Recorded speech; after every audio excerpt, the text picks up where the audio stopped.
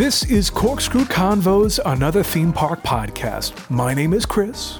And my name is DJ. And we are here today to talk about theme parks, roller coasters, barbecue, the theater, Cigar City, and everything else under the sun in its time. But first, let's get this disclaimer out of the way. The views, opinions, and information expressed during the following presentation are solely those of the individuals involved and do not represent organizations affiliated with those individuals. DJ, it's a glorious Monday, at least for you it seems. By me, it's all cold and rainy, but even though the weather might be bad or even cold or snowy by you, I would imagine that things just feel like you are walking through a warm summer day for whatever reason. Yes, we have about 8 inches of snow where I live, and this morning it was beautiful. I've got some cedar trees in my backyard, and the snow, it did that thing that snow does, where on those sort of cedar trees, those types of trees where the snow just hangs on to the branches. They're designed for the snow in a way. That was excellent, and it was really the great wake-up for me after we won yet another Super Bowl. World champions, America's team, the Kansas City Chiefs. Taylor's team. Yeah, Taylor's version of this Super Bowl. Dear listener, if you are going back and listening to this from the future, hello to the future to you, but this is recorded the day after Super Bowl 58, I think, 58, yeah, something 58, like that? 58. Yeah. Yep. And so DJ is riding a high, and it's funny, I texted him during the Super Bowl, as soon as the Chiefs took the lead for their first time, and I said, can you record tomorrow? I was going to wait until the Chiefs were doing good, and they did end up pulling it out. They won. Spoiler alert, by the way, if you're here from the future, the Chiefs won back in the day. But we were able to do this because we had wanted to record this for a little while. It's my trip report from Tampa, or Cigar City as it's known. I don't really smoke cigars or even know anything about them, but it's a nickname for the city in that area. So I wanted to bring a little bit of that local flavor there. Yeah, it's a beautiful city. It's a very sprawled out city from as much as I know about Tampa. It just seems immense. You've got Tampa, and then you've got the Bay, of course, and then you've got there's a couple larger suburbs that almost have their own sort of vibe to them. I think St. Pete's over there, right? Yeah, Clearwater's nearby as well. It's funny. I mean, from the top of SheiKra, I can see, there's the Tampa skyline, and then a little farther off, I think that's St. Petersburg. So it's funny seeing those twin or tri-cities, I guess. There's a lot of people and a lot of traffic sometimes, but it was a great visit.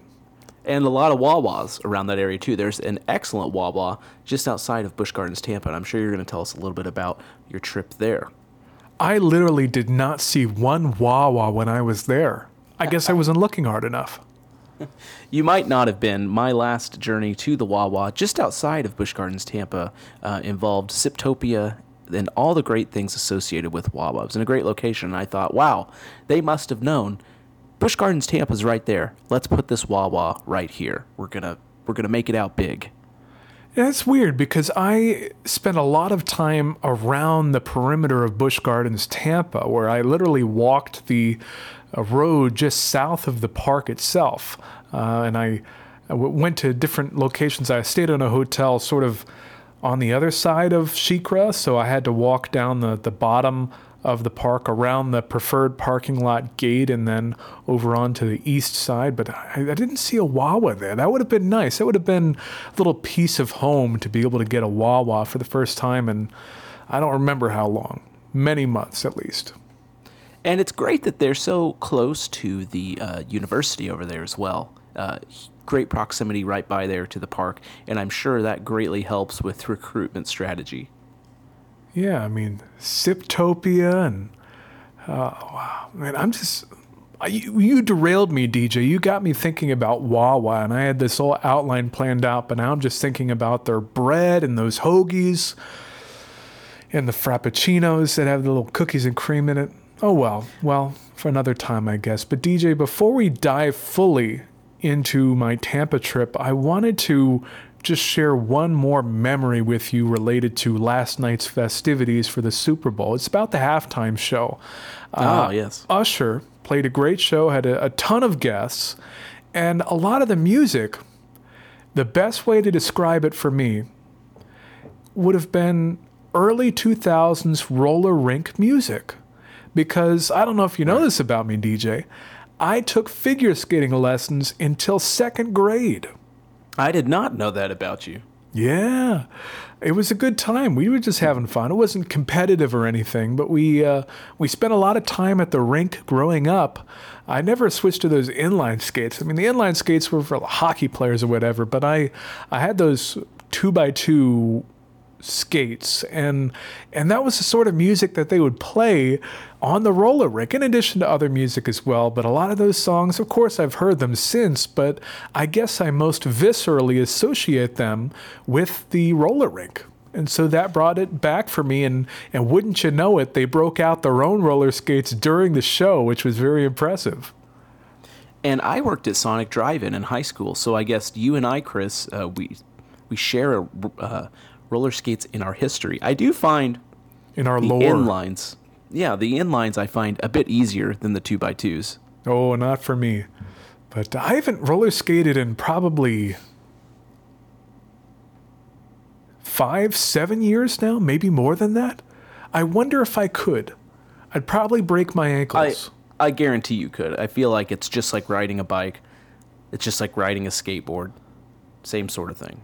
Okay, well, I might have to figure that out, because I don't even know if there are roller rinks where I live, and then how would I even approach something like that? That might be a fun topic for a future episode about my return to the roller rink and what that looks like, but we'll have to get into that later. Recently, DJ, we've also had some fun with the podcast right here with Corkscrew Convos. We just had an episode called Epic Universe Revealed, where we broke down all of the announcements and sort of announcements for Universal's newest theme park opening next year in 2025 down in Orlando. It was very impressive. Yes, that was a great episode that we did, and what a great experience that we had as well. Lots of great conversations that we had related to that. And of course, I also went down to the Alamo. That was a great time in San Antonio, exploring some of the parks down there in what is the 2nd largest city in southern Texas. Qualifier, southern Texas. Oh, okay. Well, yeah, it was a great time. I love these trip report episodes that we do where one of us maybe goes somewhere and has all these adventures, and we bring it back to the other to share with them, but also the dear listener. I think that's really fun, and it's a nice time capsule because we can go back to that episode and it brings back a ton of memories. Like, I'd be interested, if you have the time, DJ, I'm going to schedule you some homework. I want you to listen to DJ's Western Expedition, I think we titled it, where you went to Colorado. And I want you to get your opinion on that, because that was just about 2 years ago that you took that trip. Maybe even 3 years ago. Yeah, just about 3 years ago. It was 4 years ago. 4 years ago. What? Well, wait, hold on. Oh, the Glenwood Caverns trip. Yeah. Okay, that would be... Hold on a second. That would be... Oh, man, that's tough. It was the late spring of 21, wasn't it? Yeah, 22. Let's see, 20. Yeah, it would be 21. You're right. Okay.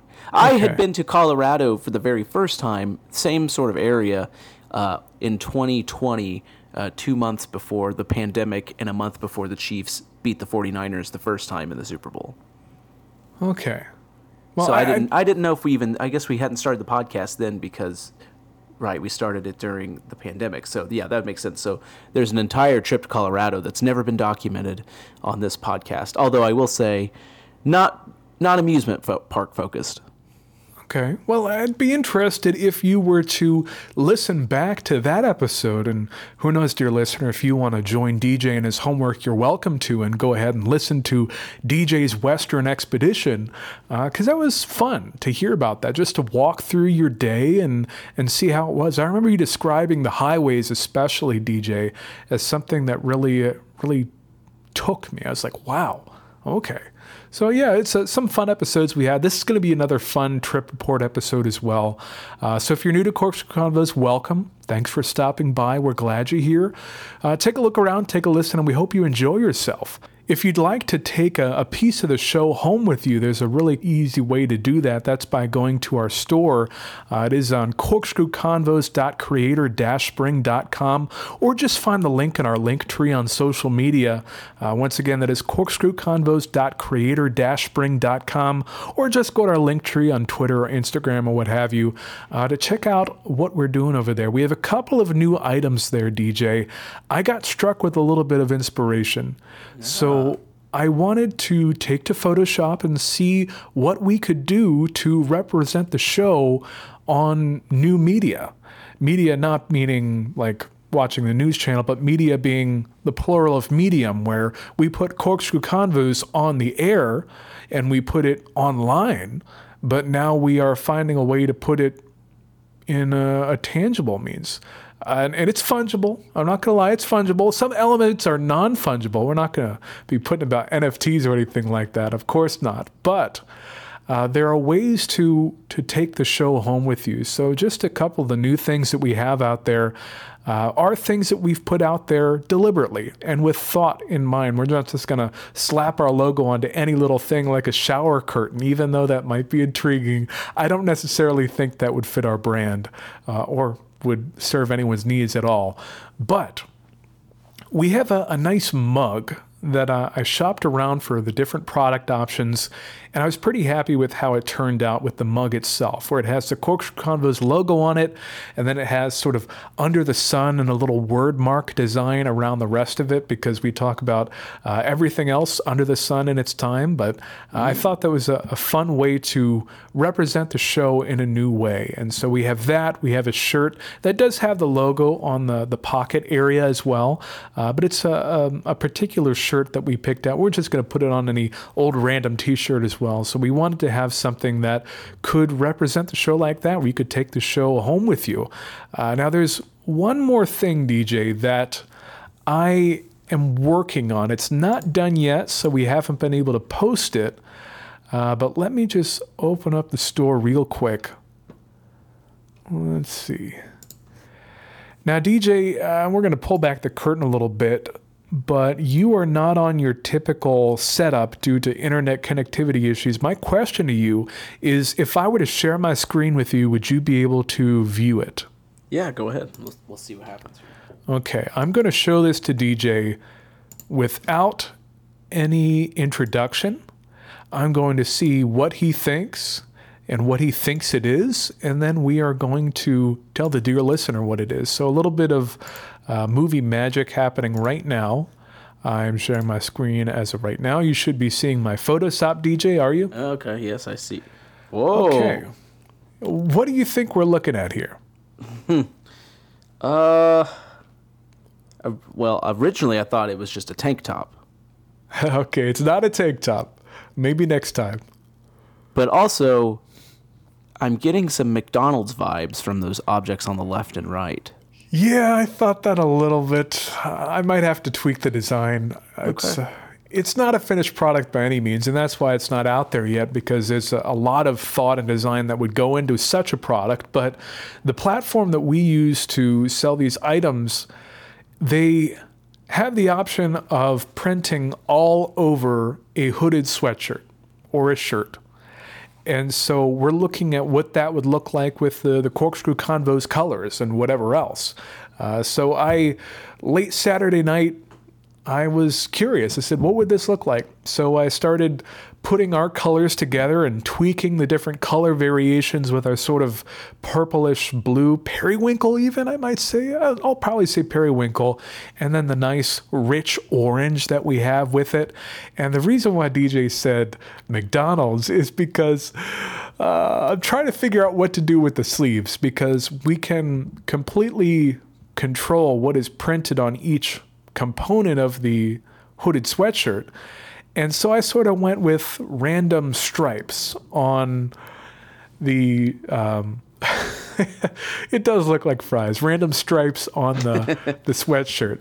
And that is the total printed area. So there would be some bleed involved around the edges, but that is essentially what would be printed and then wrapped around the arm were we to go with this design. So it's going to be workshopped. I'm not sure if it'll ever even come to life here, but I'm curious about it because it's a pretty sharp outfit right here. I mean, it'd be silly to have a corkscrew convos hooded sweatshirt, but I mean, that's what we're all about. We are silly people.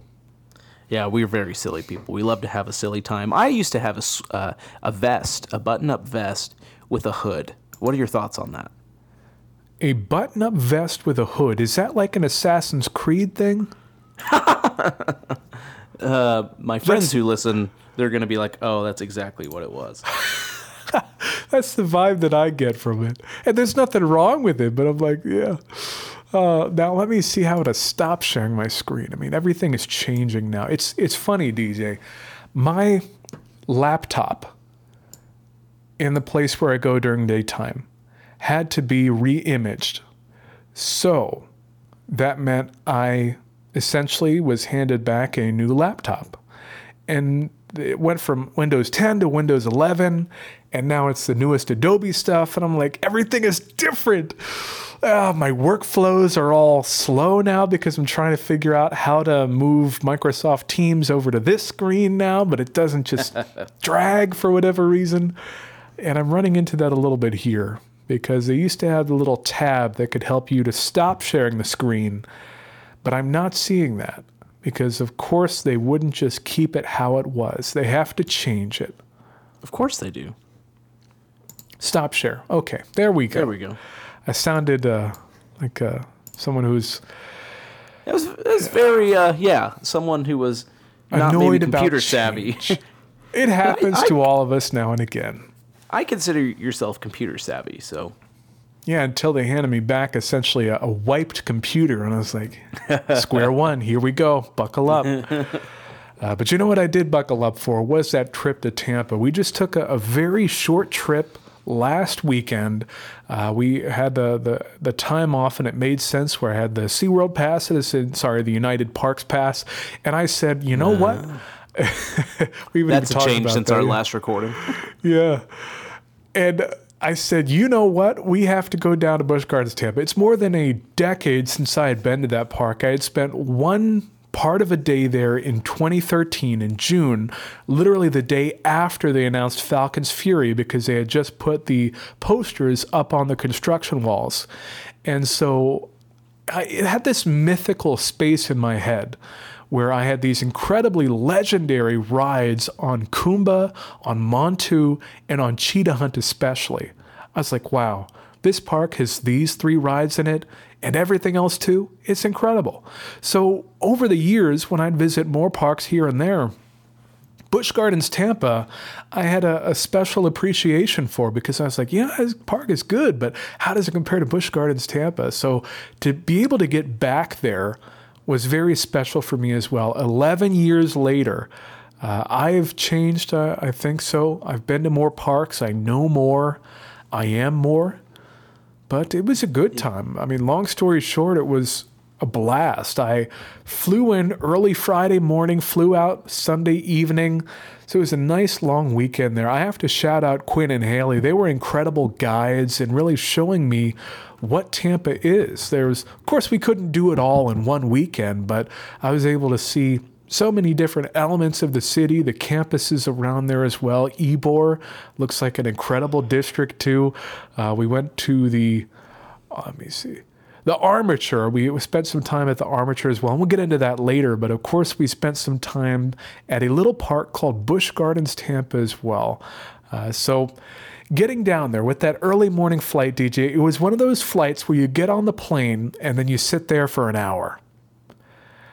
And that hasn't usually happened to me.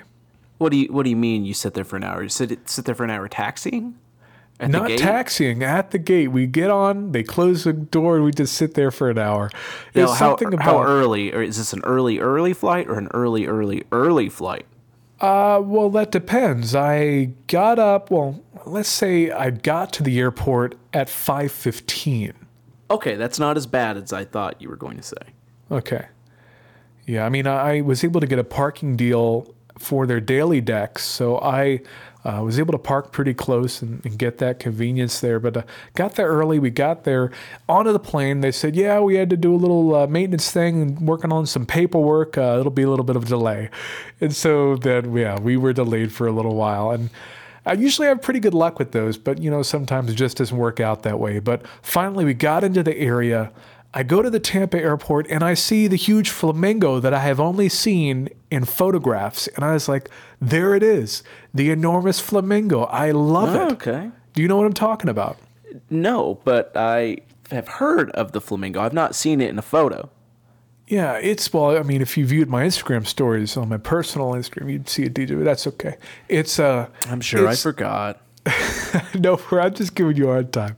It's in the lobby between terminals, or have you describe it, there is an enormous sculpture of a flamingo where there are the two flamingo legs and then the flamingo neck and head reaching down from the ceiling as if the ceiling is the water line. And so I'd encourage you, DJ, and dear listener, to go check that out. It's a very cool element that makes sense, I guess, for Tampa. I mean, it sets it apart. It's unique. When I see a photo of that, I know that's Tampa. And it's right by a Tommy Bahama shop. But I was intrigued because I saw that. I saw that story. Okay. But I let's just say I came prepared when I went to Tampa. So I arrived in a floral print shirt, so I did not have to stop by Tommy Bahama to get something like that. But I just thought it was amusing that they have such a brand represented so prominently there in Tampa in that airport. They knew what they're doing there in trying to cultivate a vibe. But here they we know are who's in traveling Tampa. there. Yeah. I mean, because technically it's South Florida, so yeah, I mean, it's fancy. I love it. But getting out into the airport itself, where I'm now in the fresh air, the best way to describe it, it's the air smells green. And do you know what I'm saying when I say that, DJ? I think by that you mean it smells humid. It smells lush. Lots of greenery. Yeah, it wasn't incredibly humid during my visit. Yes, but there was greenery filtering the air or putting out fragrance like that too. It's tough to describe, but you know what I mean if you are coming from somewhere where the trees are dormant during the winter and then you go to this space that is suddenly full of lush greenery, and it smells green, I think is the best way to describe it there. Yes. Like I boarded the plane somewhere cold. It was in the lower 40s or something like that. I get off the plane and it's in the mid 60s and the sun is out and the palm trees are palming, to say the least. So, yeah, I mean, I got there in Tampa. It was fun. I dropped off my bags. I stayed at the La Quinta that is adjacent to Busch Gardens property. It is on the west border of the park, so very close, very convenient from that sense there. It was a perfectly fine hotel, but I made a beeline to the park because I got that itch when you get there where you can see the coasters from afar, but you haven't ridden anything yet. And you're like, what am I doing here? I got to go ride something. And it gets stressful. But so I said, I got to get to the park. I dropped off my bags. I didn't even check in. And I walked to the park. And this is an early morning flight, so it's probably noon? Yeah, it was just around that time, a little later than I was originally hoping for due to the delays. But with that, I was finally there. It was around noon, like you said. And so I walked along the south border of the park, along the big tall fence as well. And then right once I reached the corner itself. Yes, there are spikes and signs to tell you that there are spikes as well. But there is a little cut through for pedestrians to enter the preferred lot once you get over to the east border of the park there as well. But it was an incredible time. I finally got in. I said, wow, there's Cobra's Curse. I had never seen it in person before. But there it was. And I was getting antsy. I got into the park. I scanned my Platinum Pass at the Platinum Gate because, I mean, it pays to be platinum. And I said, I'm here. What do I do first? I particularly hadn't looked at a map very closely since I'd gotten there because it had been a busy week. And I was like, I'll figure it out once I'm there. I do have to give a big shout out to the wayfinding signs. They definitely, they did help me out a lot. It is a large park. It is. And I only really got lost on the other side of the park, but we'll get into that soon. I was in the park. I said, I haven't ridden anything else. I haven't read anything at all. I have to go ride something. So I got in line for Cobra's Curse. It was quoted at 40 minutes of a line, but it seemed like it was trending longer based on how things were moving. So here we go. There was a sign in the queue advertising their quick queue. So I scanned it and I said, you know what? It's priced at $30. I think it was $29.99. I'm just going to bite the bullet and do it. I had looked at the price for of one quick ride? queue. No, this is for unlimited for the day. Oh, okay. I thought this was like the one-time use that some parks do. It's like $30 to ride Cobra's Curse one time. Not Cobra's Curse. Maybe Cheetah Hunt.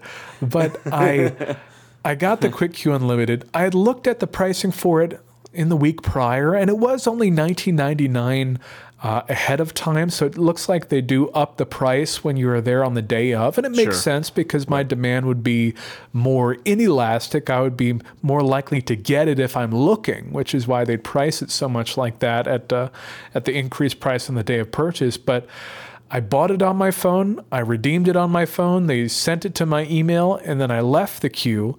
I went into the quick queue entrance for Cobra's Curse, and then I went right on. It's a very favorable merge at Cobra's Curse there.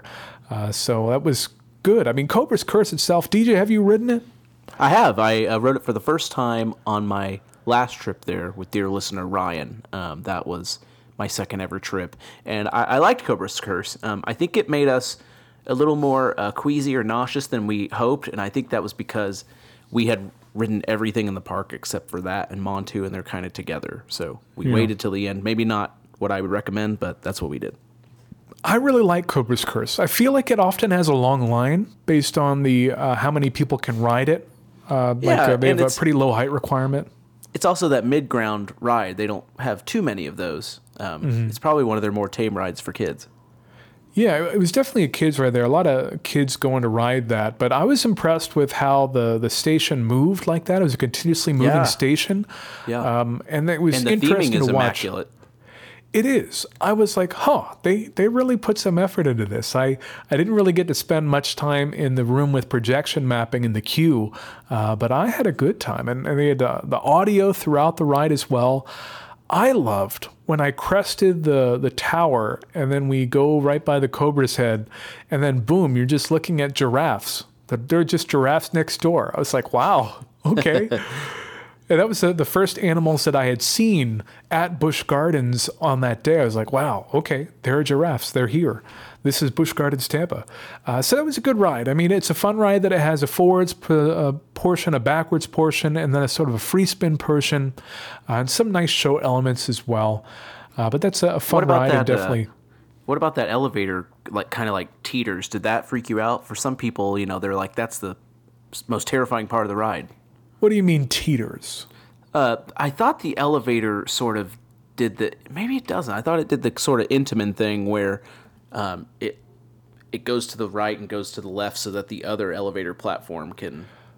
I believe it does that. I didn't particularly notice it bowing in or out as a result of that, but it certainly does move around the complementary with an E arm.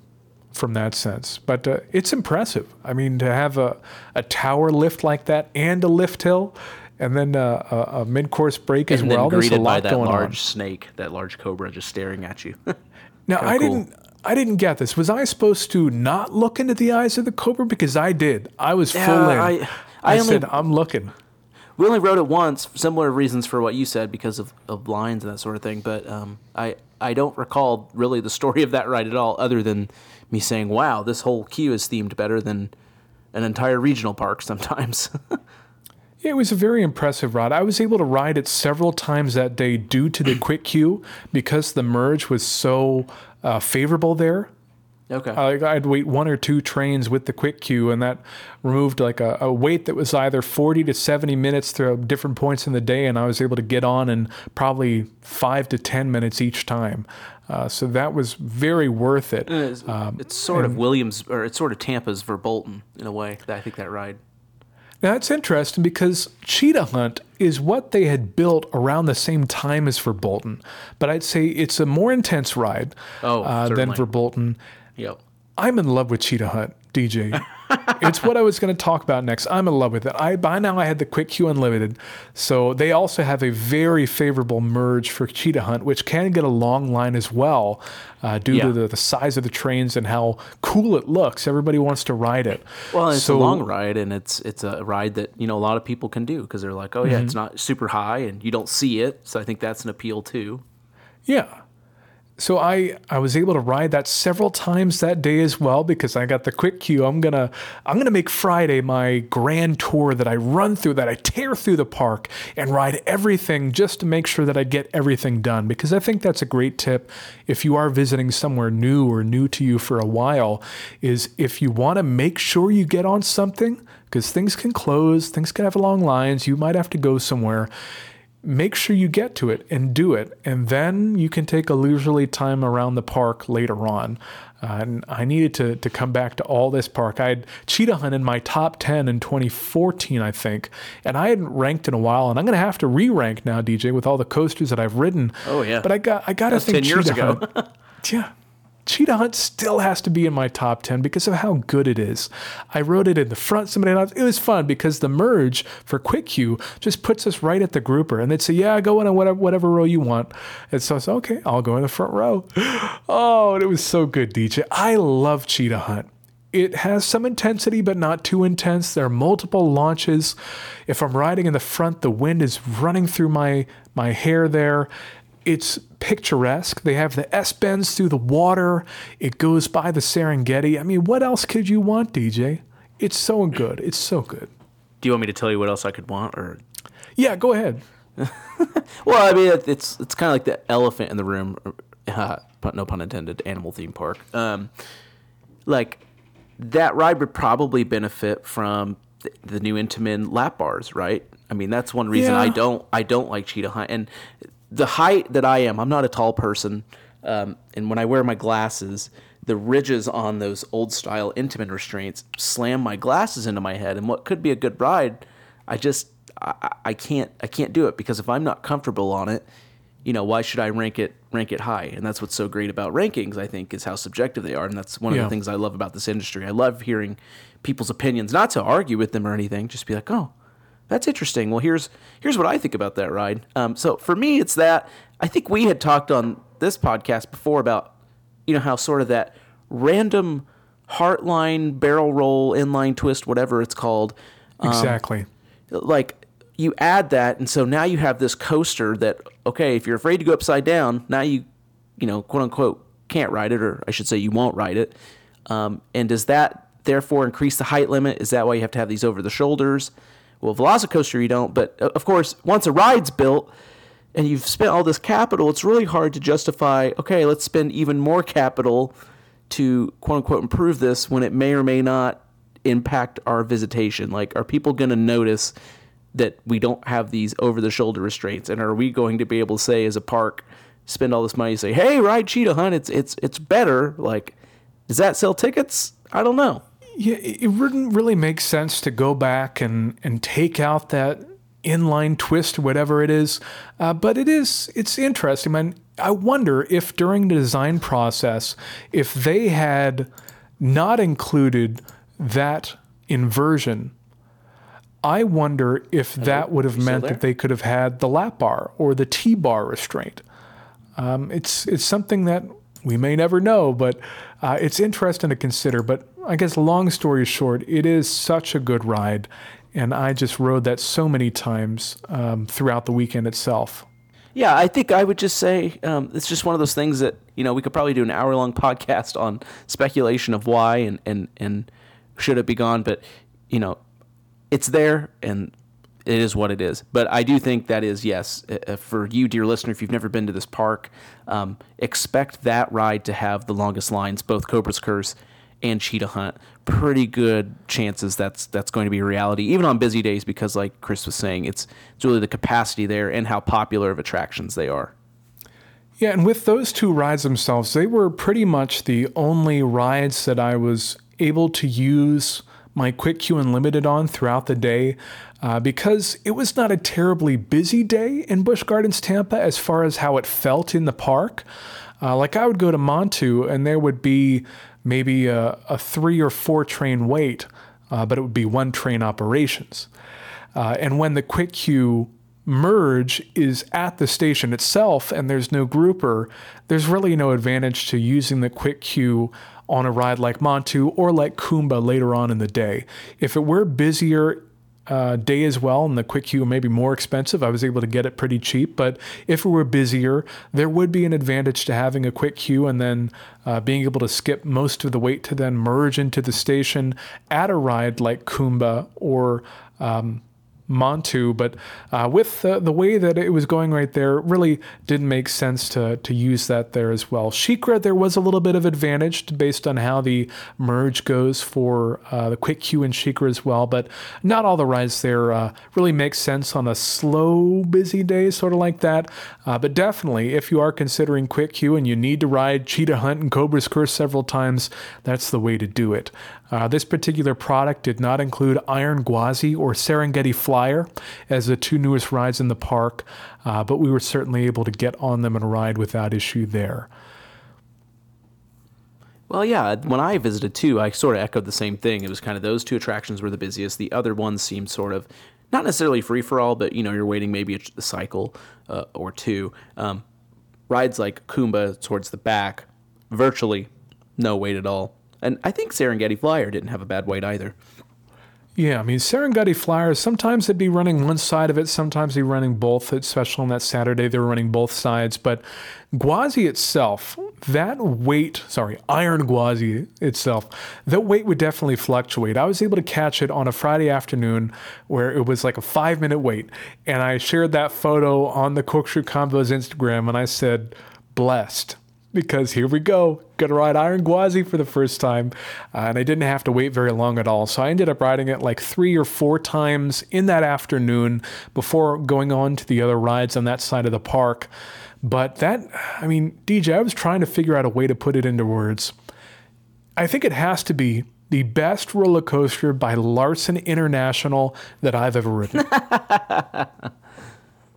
I put that tweet out there as well, or that post on X, where with the corporate synergies, mergers, acquisitions, whatever, Larson and RMC are the same company now for all intents and purposes. Yes. So I said, wow, look at this Larson coaster. It's the best one I've ridden yet. And it got a little bit of traction there. People were amused by that. And of course, so was I. But Iron Gwazi, ooh, that's a ride, DJ. Now that's a ride. The death roll was the best element for me. And tell us, for the dear listener at home, what the death roll is. Well, it's named after something that crocodiles do when they're hunting or fighting or whatever. They clamp on and then they roll. And this is a ride themed after a crocodile. It is, yes. Gwazi back in the day used to be a lion and a tiger as a dueling GCI wooden coaster, but when they finally fused together, it became a crocodile, which might also be a gator, because in the queue they had different theming for and fun facts for both gators and crocodiles. So there was a lot going on there, but I was entertained. But the death roll, you go and you twist this way. I mean, just watch the video, dear listener. I'm not going to do it justice, but we twist all this way, and then we twist the rest of the way while going down a hill as well. It was incredible. It's like those designs that you would make on No Limits, where you wonder, is this possible? Can people experience this and like it? The answer is yes for the death roll. It was incredible. Yeah, you're banking up to what's, I think, the 3rd tallest point of the ride, 3rd or 4th, and as you get to the very top of that hill, you bank the other way and you go completely upside down while going downhill. Such an interesting element. That was also my favorite element on that ride. Yeah, I mean, I would have to put Iron Gwazi like I said, top RMC coaster, ahead of Steel Vengeance, ahead of Twisted Timbers, ahead of Lightning Rod, ahead of Outlaw Run. It's such a good ride. I love that it is so swoopy. With the other rides, you go and you have a bunch of little hops and bumps and moves like that. And those are fun, where you shuck and jive like you're on a roller coaster there. But to stay big up and down and twist and maneuver and majestic like that, while it isn't as large of a ride or as long as a ride as some of the other rides, it's good. It's so good. I think I'm starting to show my age because I now think my definitive favorite RMC is Iron Rattler, and I think it's all to do with that Gertzlauer train that it runs. I'd believe it. I mean, the Iron Gwazi trains, they were the first time I've ridden, I think, that generation of RMC train, and that was, I think, noticeably more comfortable. I feel like the train was taller compared to the seat than Isn't it the Steel Vengeance train? I'm not sure if it's exactly the same. It's not Twisted Timbers, I know that. I don't know about their train generations, but I know they had but little changes here and there to update their rolling stock, but it felt like a more substantial bucket seat. So I had a little more side-to-side support throughout the rolling. I almost wish that, I don't know what the relationship is there. I'm sure RMC wants to make their own trains, but I know that Jeffrey Siebert, Six Flags Fiesta Texas, when we had him on the podcast on a previous episode, check that episode out, dear listener, if you haven't listened. He talked about getting that third train on Iron Rattler, and of course you can't just make let RMC do it.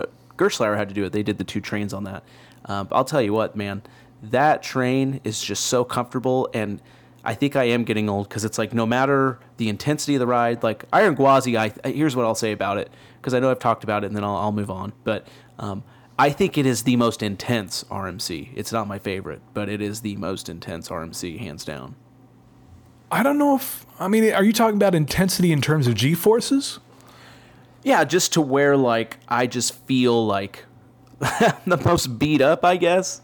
Like, even Steel Vengeance, I guess, would be the other one in contention, where I get off Steel Vengeance, and I'm like, okay, I want to do that again. I'll do it again. And Iron Gwazi, I was like, like, I don't know, that was a lot. I'm like, I think I need a little bit of a break. Yeah, I mean, we all need a little break here and there, DJ. But, I mean, Iron Gwazi, that was something. I rode it in the front. I rode it in the back. I rode it in the middle, of course.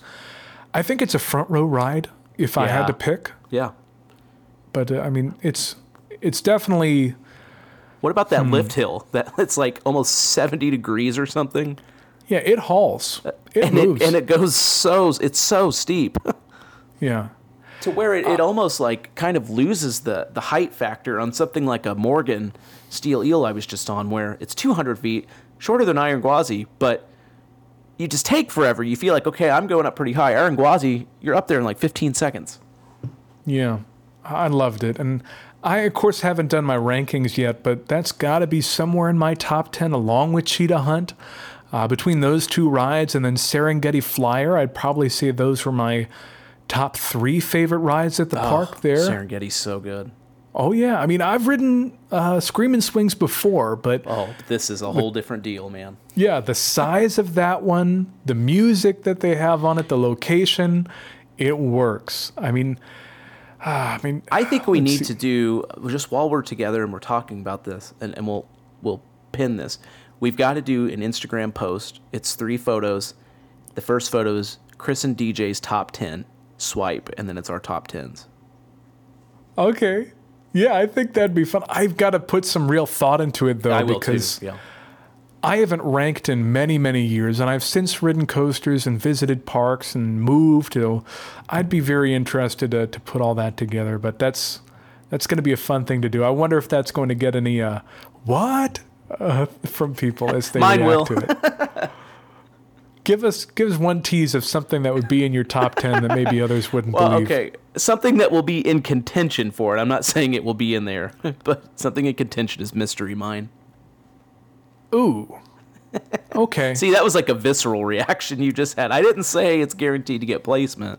All I'm saying is it will be in consideration, probably for that 10th spot.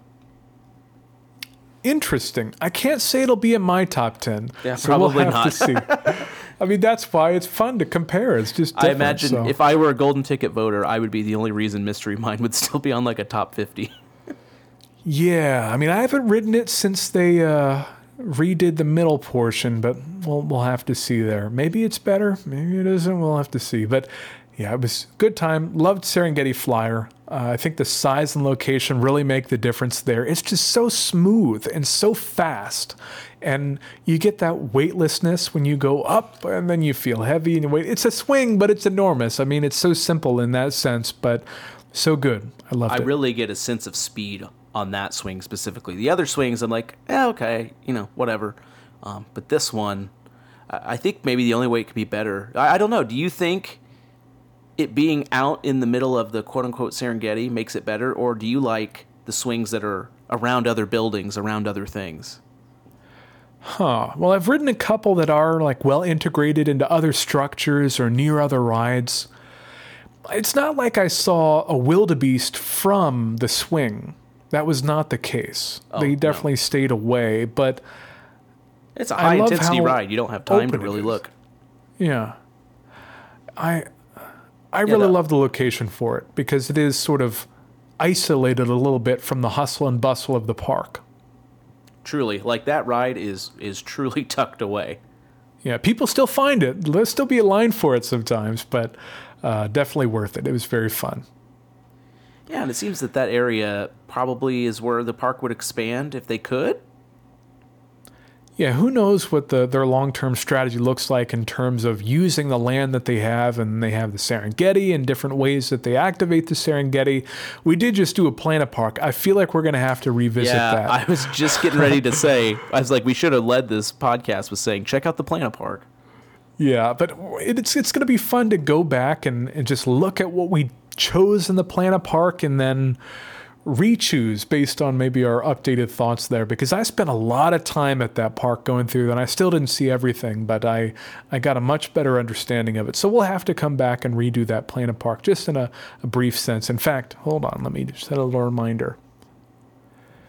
Remind me to redo the Planet Park for tomorrow at 8 p.m.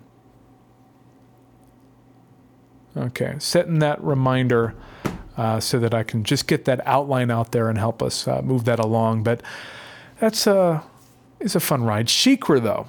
I had ridden that in 2013. I remember liking it, having only ridden Griffin before, but going to Sheikra and said, wow, that's more intense than Griffin. It only has one Immelman loop, but I love that intensity there. It's still fun. I rode it in third row and in front row. I wonder if it's getting a little punchy because of the age of the ride. And I'm not going to be one to complain about a ride being rough or anything, because I know rides are rides. I mean, they're fun. It's good like that. But it was a couple moments when I was in third row, I was like, oh, that hit the side of my head a little bit. And usually I'm good at that. I'm able to press against the front of a B&M over-the-shoulder restraint and not leave any room so that my head is out and forward and that it's not going to be banging against the side of it, knocking my glasses off or anything like that. A little bit with Sheikra, I wasn't able to avoid that for whatever reason. And I remember Griffin being as smooth as butter last time I had ridden it a little while ago. So I'm going to be interested to go back to other dive coasters and compare. But while I liked Sheikra, it had a little bit of a punch to it, which is not going to disqualify it from being an incredible ride. But I was like, oh, okay. Yeah, I think the most recent dive I've done, well, it's Sheikra, but before that was Yukon Striker. And I think that's where, the haters of the vest restraint on B&Ms, I think that's where the vest restraint wins. I mean, theoretically, you'll never have any of that headbangingness going on because there's no restraint around your head. It's a chest vest sort of thing. And so I had the same review that you just said. It is intense, but kind of got too much headbanging for me, and with my height, it just doesn't work. Well, I remember walking around Sheikra just in marveling at how well integrated it was into the land around it, similarly to Griffin as well, where there are even supports that are built into buildings, and then it dives into the ruins of a building as well, and thinking, wow, this is incredibly well done and built into the land and building up the land around it. And I thought to myself, When this opened for the first time in 2005, I bet people didn't know what to do with themselves because there had never been anything like that before. A 90-degree drop where you have an 8 across train, 3 rows, and it just dives straight down into these enormous sweeping inversions. We had never seen anything like it, especially not people on the East Coast by that time. And I just wonder what the response was back then. I wonder if there's a time machine to go back into the coaster forums and have people and read what they thought about this coaster coming into being and seeing these construction photos of this enormous B&M track and thinking there's nothing like this. Oblivion didn't do anything like this, where it just had the drop and the turn and then the brake run. If the average American even knew what Oblivion was. Yeah. Yeah, I mean, the internet was still young. You might be able to find a couple pictures of Oblivion, maybe a blurry video, but in 2005. But to get to SheiKra and say, wow, this is a dive machine. Welcome. It's the future. that must have been an exciting time as well. So definitely exciting to ride SheiKra. I was really glad to ride that again. But similarly to SheiKra, I remembered Kumba and Montu being unreal and intense to me back then. I was like, in 2013, I had not ridden a ton of coasters, and I was like, wow, Florida coasters are really intense, because I had gone to these coasters having not ridden much more intense things before that, because I didn't know coasters could be so wild back in the day. I didn't know parks could be so big. And while they are both still fun rides with Kumba and Montu, they were pretty punchy in the rows that weren't the front. And I guess that's just a factor of these rides being nearly 30 years old. I think Kumba is 31, 32 this year, something like that. Montu is a couple years away from that. And who knows? I mean, with Nemesis, they did a retracking of it this past off-season where they just simply replaced all the track, and then it's reopening again. And we haven't seen the reviews yet. People haven't ridden it yet, but they are doing that to maintain the longevity of such an iconic ride there. The Incredible Hulk in Universal Orlando, they did similar retracking, just replacing the track itself. And that added to that's ride their throughput as well, and that's certainly a ride that I enjoy riding in Islands of Adventure when I go as well. But who knows what's in the cards for these rides? I think with Montu, the new color scheme grew on me in person. The track stayed that dark blue purple thing, but the supports, where previously they were like khaki sandstone color, they repainted them to a bright yellow. And at first, when I saw that paint happening and I saw photos, that I was like, hold on, I loved that color scheme. And then when I saw the bright yellow, I was like, wow, that's so bright. What happened to my khakis? And the color scheme grew on me in person because it was sort of like the shade of yellow that you might see in a painted hieroglyphic set in Egypt, or at least that's what I liken it to. So Montu was a good time. I did ride it a couple times, and that still holds up, especially getting that ride in the front row. It's a great time. Kumba. Here we go. Kumba, DJ. Used to be my number 2 coaster when I rode it in 2013, so I was eager to get back. The coaster has aged, but I'd say it's still perfect in the front, and that zero-G roll is unmatched. There is no better zero-G roll in a roller coaster, period. Now, I'm going to qualify this and say I don't count the Mosasaurus roll as a zero-G roll. Because it's not? Yeah, I'd count that as something a little different, but with the going up and then rolling and then going down, Kumba has to be the best one that's ever been made. It has been, just riding that zero-G roll, there's no better word for it, getting yeeted through it. It's incredible. The intensity of the ride, too, the loudness of it, it's such a good ride. And again, seeing how they built the land up around it, it's like, wow, look at that. They built those ravines in there, too, but it's just so well built around it. Same with Montu as well. Same with so many of the coasters here. They really did put a lot of effort into building up the topography around these coasters to make them something more, and it shows. It's interesting that Kumba's kept its color scheme all these years. Oh, they better not touch Kumba's color scheme. I love Kumba's color scheme. It's perfect with that sort of bright, deep blood red support, but then the teal, orange, aqua not orange, teal, blue, green thing on the track. It is unmatched. It's very 90s. It's extremely 90s, but I love it. I have just a quick interesting story about Kumba. The only reason I first knew what Kumba was growing up was when I got my hands on the No Limits 1 demo. It gave you 5 coasters, I believe. It was 5 or 7. And that was one of them, was a recreation of Kumba. Oh, yeah. It's built into our DNA as coaster enthusiasts there, and for good reason. Of course, I had to put up that shot on our social media.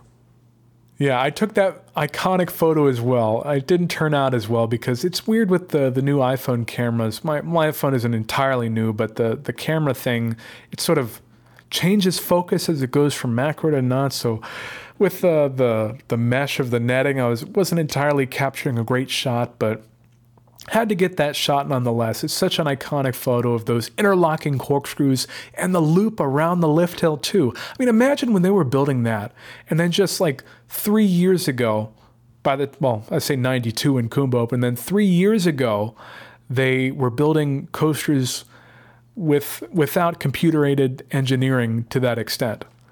Yeah, and I don't want to beat a dead horse here because I know people talk about this all the time, but like the fact that park got Kumba and Williamsburg got Drachenfire, like when they challenged Arrow to say, we want the same thing, we don't want the same old like you're talking about. They're like, we want computer-aided design. How do you make this happen? And it's just so interesting how this ride has stood the test of time. Yeah, I mean, all this being said, I love Kumba. It's not in my top 10 anymore, but I still love it. But it is in the back of the park. And while it did have quite a wait on that Saturday where I was visiting, it's really something that guests have to seek out to get to. Oh, yes. They have to know that Kumba's back there. They have to go past Stanleyville to get there. And I wonder if they do look for future expansion or moving on to new adventures, is Kumba something that would be replaced or removed? I have to wonder. I wonder the same too. I think a good way to classify this coaster is just that it gets the job done. Would you agree with that? Yes. I mean, it's a long ride. It has very great pacing between the elements where it goes one after the other, but then there's a little thing where you do a little hop and turn right before the Cobra roll. That's my favorite so part. good. That's my favorite part for sure. Yeah. I mean, I love Kumba. I want it to exist forever, but who knows what the future is going to hold? Well, we'll have to see. That's right. What else did you ride? I also rode Scorpion once. I had to get that out of the way. I'd ridden it previously, but it'd been a while. I like your note by Scorpion. Yeah, I mean, on my notes in the outline, I put Scorpion - yeah. I mean, it's a fine ride. I'm glad it's there. A little bit of variety there. It's a fun, old looping roller coaster that I guess is maybe a good example of a first inversion for a lot of people. And it's there. I mean, I think in our Planet Park, we might have removed it in favor of expanding that path, but it's interesting. I mean, it's in Pantopia. It's a color scheme that is very close to Shikra. I mean, I noticed that when I was standing in front of Scorpion, and I was like, wow, those coasters almost blend in with each other with the navy blue supports and bright red track. What gets me about Scorpion is how like small it is. Like not the height or anything necessarily, but like the queue, the air gates, the track gauge. It's almost like a single rail before we had a single rail. It's very compact. And yeah, the box spine on the loop is almost like a single rail. Almost. I mean, back in the days, it would have been their equivalent of a single rail, even though they did have multiple rails there. But it's fun to think. I mean, just next door to Scorpion, there was something that I had never ridden before, and that was Falcon's Fury. They had announced it last time I was there, but here it was built in all its glory, and it was incredible. I loved the height. I loved the dive function. I thought it was a little amusing that they had 2 coasters with a dive function with both Shikra and then Falcon's Fury, not a coaster, and then Iron Gwazi, which had a beyond vertical drop, but still over 200 feet. So, I mean, they've got the thrills at Busch Gardens Tampa, that's for sure.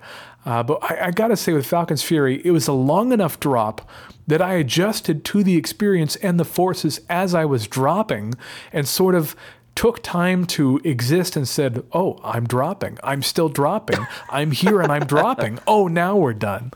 It was great, DJ. I loved Falcon's Fury. I don't always seek out drop towers because usually I'm on to coasters or whatever, but Falcon's Fury, I rode that so many times. It's such a great ride. Wow. Okay. Well, that's cool. That's one ride I skipped. Maybe I need to do it. Yeah. I just, something about being on a drop tower, just, I don't know. It's something in the back of my brain. I just don't like them. You got to turn your brain off. That's the point. Yeah, fair. Yeah. Well, yeah, my wife says I do that a lot, so. Love it. Just kidding. Well, love you. She listens. While I was riding Falcon's Fury, I got a great view of their construction for Phoenix Rising, and they had the construction walls up right next to Falcon's Fury. It's going to be in Pantopia as well, and they were placing a lot of the supports as well around it, so we could see sort of the scope of the footprint, but they hadn't gone vertical in the sense of steel going up yet. But I'm intrigued to see how that comes along as well. We have SeaWorld Orlando opening up Penguin Trek this year as well as a miniature B&M with a dive, and I have to wonder if they're using the same construction resources for Penguin Trek as they are for Phoenix Rising, because Penguin Trek's track is complete. And then Falcon's Fury, they're just getting, Phoenix Rising, they're just getting started now. So I wonder if they were finishing this one project from a structure point of view and then going over down I-4 to Tampa. I wonder if that's the case, but they are building that now. That probably could be true. Yeah, so I'm excited to see how that goes. I also rode the Sky Ride, which had opened up literally the first day of my visit. Was the first time that it had operated since early 2020. They had fun first to ride buttons. I didn't get any of those because I wasn't the first to ride, but it was good. I remember riding it in 2013 and just loving the views around Cheetah Hunt.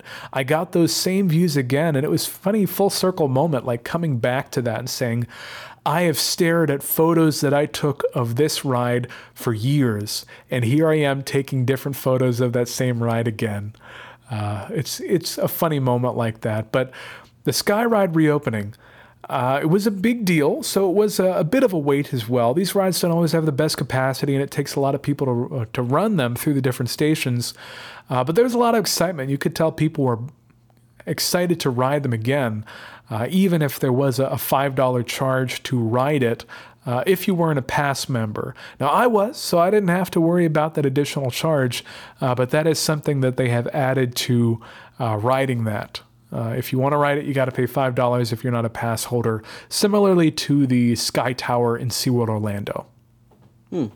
Yeah, I mean, that would be another great perk of having a pass, too. And I feel like that would be one of the better sky rides around, just because of where the park is and where it's located. I think still probably superior, is the classic Cedar Point Boardwalk. I do like the Williamsburg sky ride that takes you around the coasters. That's pretty cool, too. But I think this one would be up there. Well, this is one of two rides to experience the Serengeti area without purchasing a behind-the-scenes tour, which they did sell, but I didn't get it. You could either ride the train, which is wild because you're going through the Serengeti and there's just wildebeests and giraffes and zebras just sitting there right next to you. And then, so you got to get pretty close to them and from that sense. And then the only other thing that you can do is the sky ride to go over that area. So it was great to see that had opened back up as one of the ways to encounter the Serengeti as a real attraction there. So I loved it. It was fun to ride. It was worth the wait as well. Glad I didn't have to pay the $5 as a pass member, and it was a good time. It was funny though. We stopped pretty close to the final station where we would disembark. And that was perfect because we were right there by Tigris. We just go to sort of watch Tigris and watch Shikra go from the distance, watch the animals run around underneath us. So we got a little bit of our extra time with that, and I was glad to see that. Yeah, I hope to one day do that train. I kind of forget it's there, and then I always feel like, not that I'm in a rush, but it just kind of gets put to the back burner. So hopefully one day I can do that too. Well, with those 3 days that I spent at Busch Gardens Tampa, of course, the entirety of those days were not all spent at the park, but I wanted to be sure to ride both the big rides as well, but also ride things that I might not have gotten a chance to if I was just burning through the park in one day. So I did ride the train. I rode the sky ride. I didn't get to see any of the shows. You see, you could do the park for 3 days and still not do everything with as many things as there are there. But they did have some Mardi Gras festivities going on. They had, I think, a Chicago cover band playing as well in the Stanleyville Theater, and then an ice show as well. But I didn't get to see those, unfortunately. All in all, though, I'd say it's an incredible ride lineup. It's a huge park. There are things that I left undone, and especially those trails that run through the center of the park, where I sort of went through some of those trails going back and forth between Serengeti Flyer, but there's so much more to explore as well that I didn't even get to yet with Busch Gardens Tampa. So I'm very intrigued at the prospect of being down in Orlando and then taking the shuttle from either SeaWorld Orlando or a nearby area in Orlando, Publix, and then heading out to Tampa for the day. Yeah, I'm intrigued by that, because if I already have an Orlando trip and then maybe I do SeaWorld and Universal and then maybe spend a day in Tampa, I'd be very intrigued at that and not have to worry about my own transportation getting over there. So a very good park. I'd have to go back and enjoy that another time. There's so much I didn't even get to do yet. So love Busch Gardens Tampa. DJ, all good things must come to an end. We are going to sign off for you right now because your phone's about to be depleted, and I am going to take the reins. I am going to do my own thing. I'm going to talk about ZooTampa, everything that I saw and ate in Tampa as well. And DJ, I'm adding a little bit more homework for you. You're going to have to go back and listen to this podcast to hear all of the fun things that I did outside of Busch Gardens Tampa as well. Are you ready for that? I'm going to do that right after I re-listen to my Colorado experience. Okay, well, sounds like a plan, DJ. We'll catch you later. Now it's just me and the dear listener. Tampa was a very fun city. Even outside of Busch Gardens work, there was so much to do, so much that I even left unseen that I heard about and that I'd love to get back to someday. But I really have to give a shout out to Quinn and Haley. They were great ambassadors for the local culture and helped me to see a better taste of Tampa as well. Like we'd previously mentioned earlier in the show, Ybor is a place that I feel like I could have some adventures in. It's like if Nashville were in Florida, to put it like that. Or maybe even Nashville by way of Key West, if we're going with vibes. Everything has a vague pirate vibe in Tampa, of course, with its proximity to Gasparilla. I was just a week late from Gasparilla, so I didn't get to participate in those festivities, but beautiful city. I really enjoyed the waterfront as well. We spent some time at the Armature, which was a sort of old warehouse that had been turned into a food court. Lots of live music, lawn games, fancy foods. We had a nice sushi bowl at Zukku, Zukku in Armature, which was incredible. It had that tempura shrimp and everything else. I had dumplings along with it. I really did enjoy it. It was wonderful. My lunch on Saturday, though, I went to a place called Wicked Oak Barbecue. Here we are, dear listener. You know we couldn't get past an episode without talking about barbecue. And Wicked Oak was great. It was decently close to both ZooTampa and Busch Gardens in that area of Tampa. And I got these nachos that had barbecue chicken on them with some fresh ingredients as well. And then, of course, I had to try something else. And I went with a platter that had this smoked sausage on it that was cut diagonally and served with Texas toast. I was in heaven, dear listener. It was very delicious. They had a lot of different sauces that you were able to try as well. A lot of sweet and spicy sauces. But I just had to keep it simple for my barbecue. The meat did all the work there in terms of taste. It was very good, so I'd highly recommend Wicked Oak Barbecue as well. Right after Wicked Oak, I said, you know what? I could deal to have something sweet. So we crossed the street and we went to the Revolution.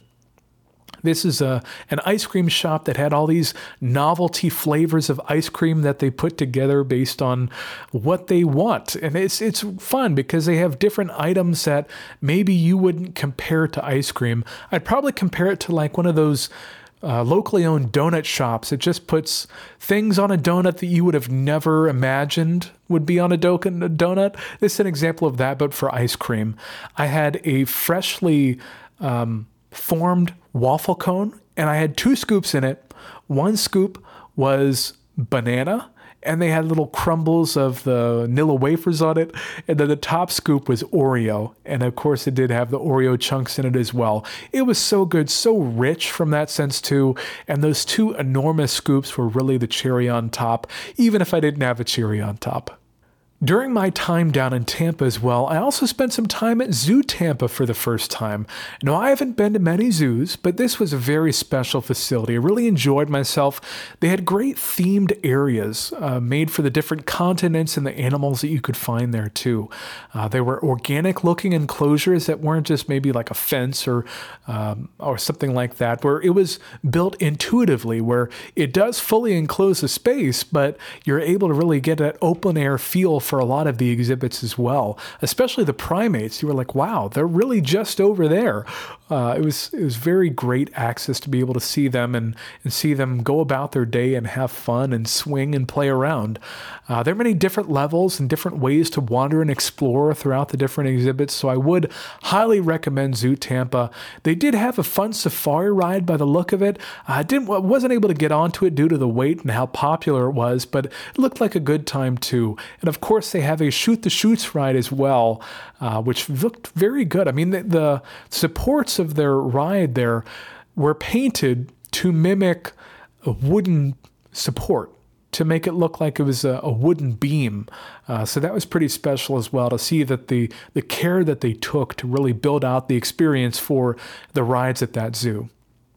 The highlight, though, I would have to say, has got to be how close we were able to get to the giraffes. They were eating romaine. I will have to say they did have the spines in the romaine. They didn't cut the spine out of the romaine like I always do, that I've recently started doing that. And it's game-changing, dear listener. If you haven't listened to the previous episode where I described why and how I cut the spines out of romaine, go back and listen to that and then thank me later. The giraffes, though, they were just eating the romaine leaf by leaf. It was incredible to see them just scoop up the romaine with their tongue, very close to us as well. And it was a very great encounter that we had there. So ZooTampa, I would also highly recommend. It's very close to Busch Gardens Tampa as well. There's so much to do in the area. We didn't even cover the sports venues or the other districts or campuses around Tampa, but it's a beautiful city, so much going on. I can definitely see why it is so popular. Dear listener, this was a great corkscrew conversation that we had with DJ earlier as well. If you'd like to have a corkscrew conversation with us, there's a really easy way to do that. That's just by emailing us at corkscrewconvos@gmail.com. We also have our social media. We're on X, YouTube, Facebook, TikTok, Instagram. We have the accounts, the link trees are there, so if you'd like to find our shop with the items that we described earlier or different elements of the Corkscrew Convos experience, that is a great way to do that as well. I took some fun photos from my trip, so I'll be looking forward to posting those on Instagram sooner rather than later as well. If you'd like to help out the show, there's a really free, easy way to do that. That is by leaving a written 5-star review on Apple Podcasts or just a 5-star review on Spotify. Spotify, of course, doesn't have the written function, but we'd certainly welcome you to leave that 5-star review as well. It's a really free way to help us out, and we appreciate it. But until next time, my name is Chris. His name was DJ. His phone ran out of battery, so he isn't here anymore. But this has been another Corkscrew Convo. Thanks for listening.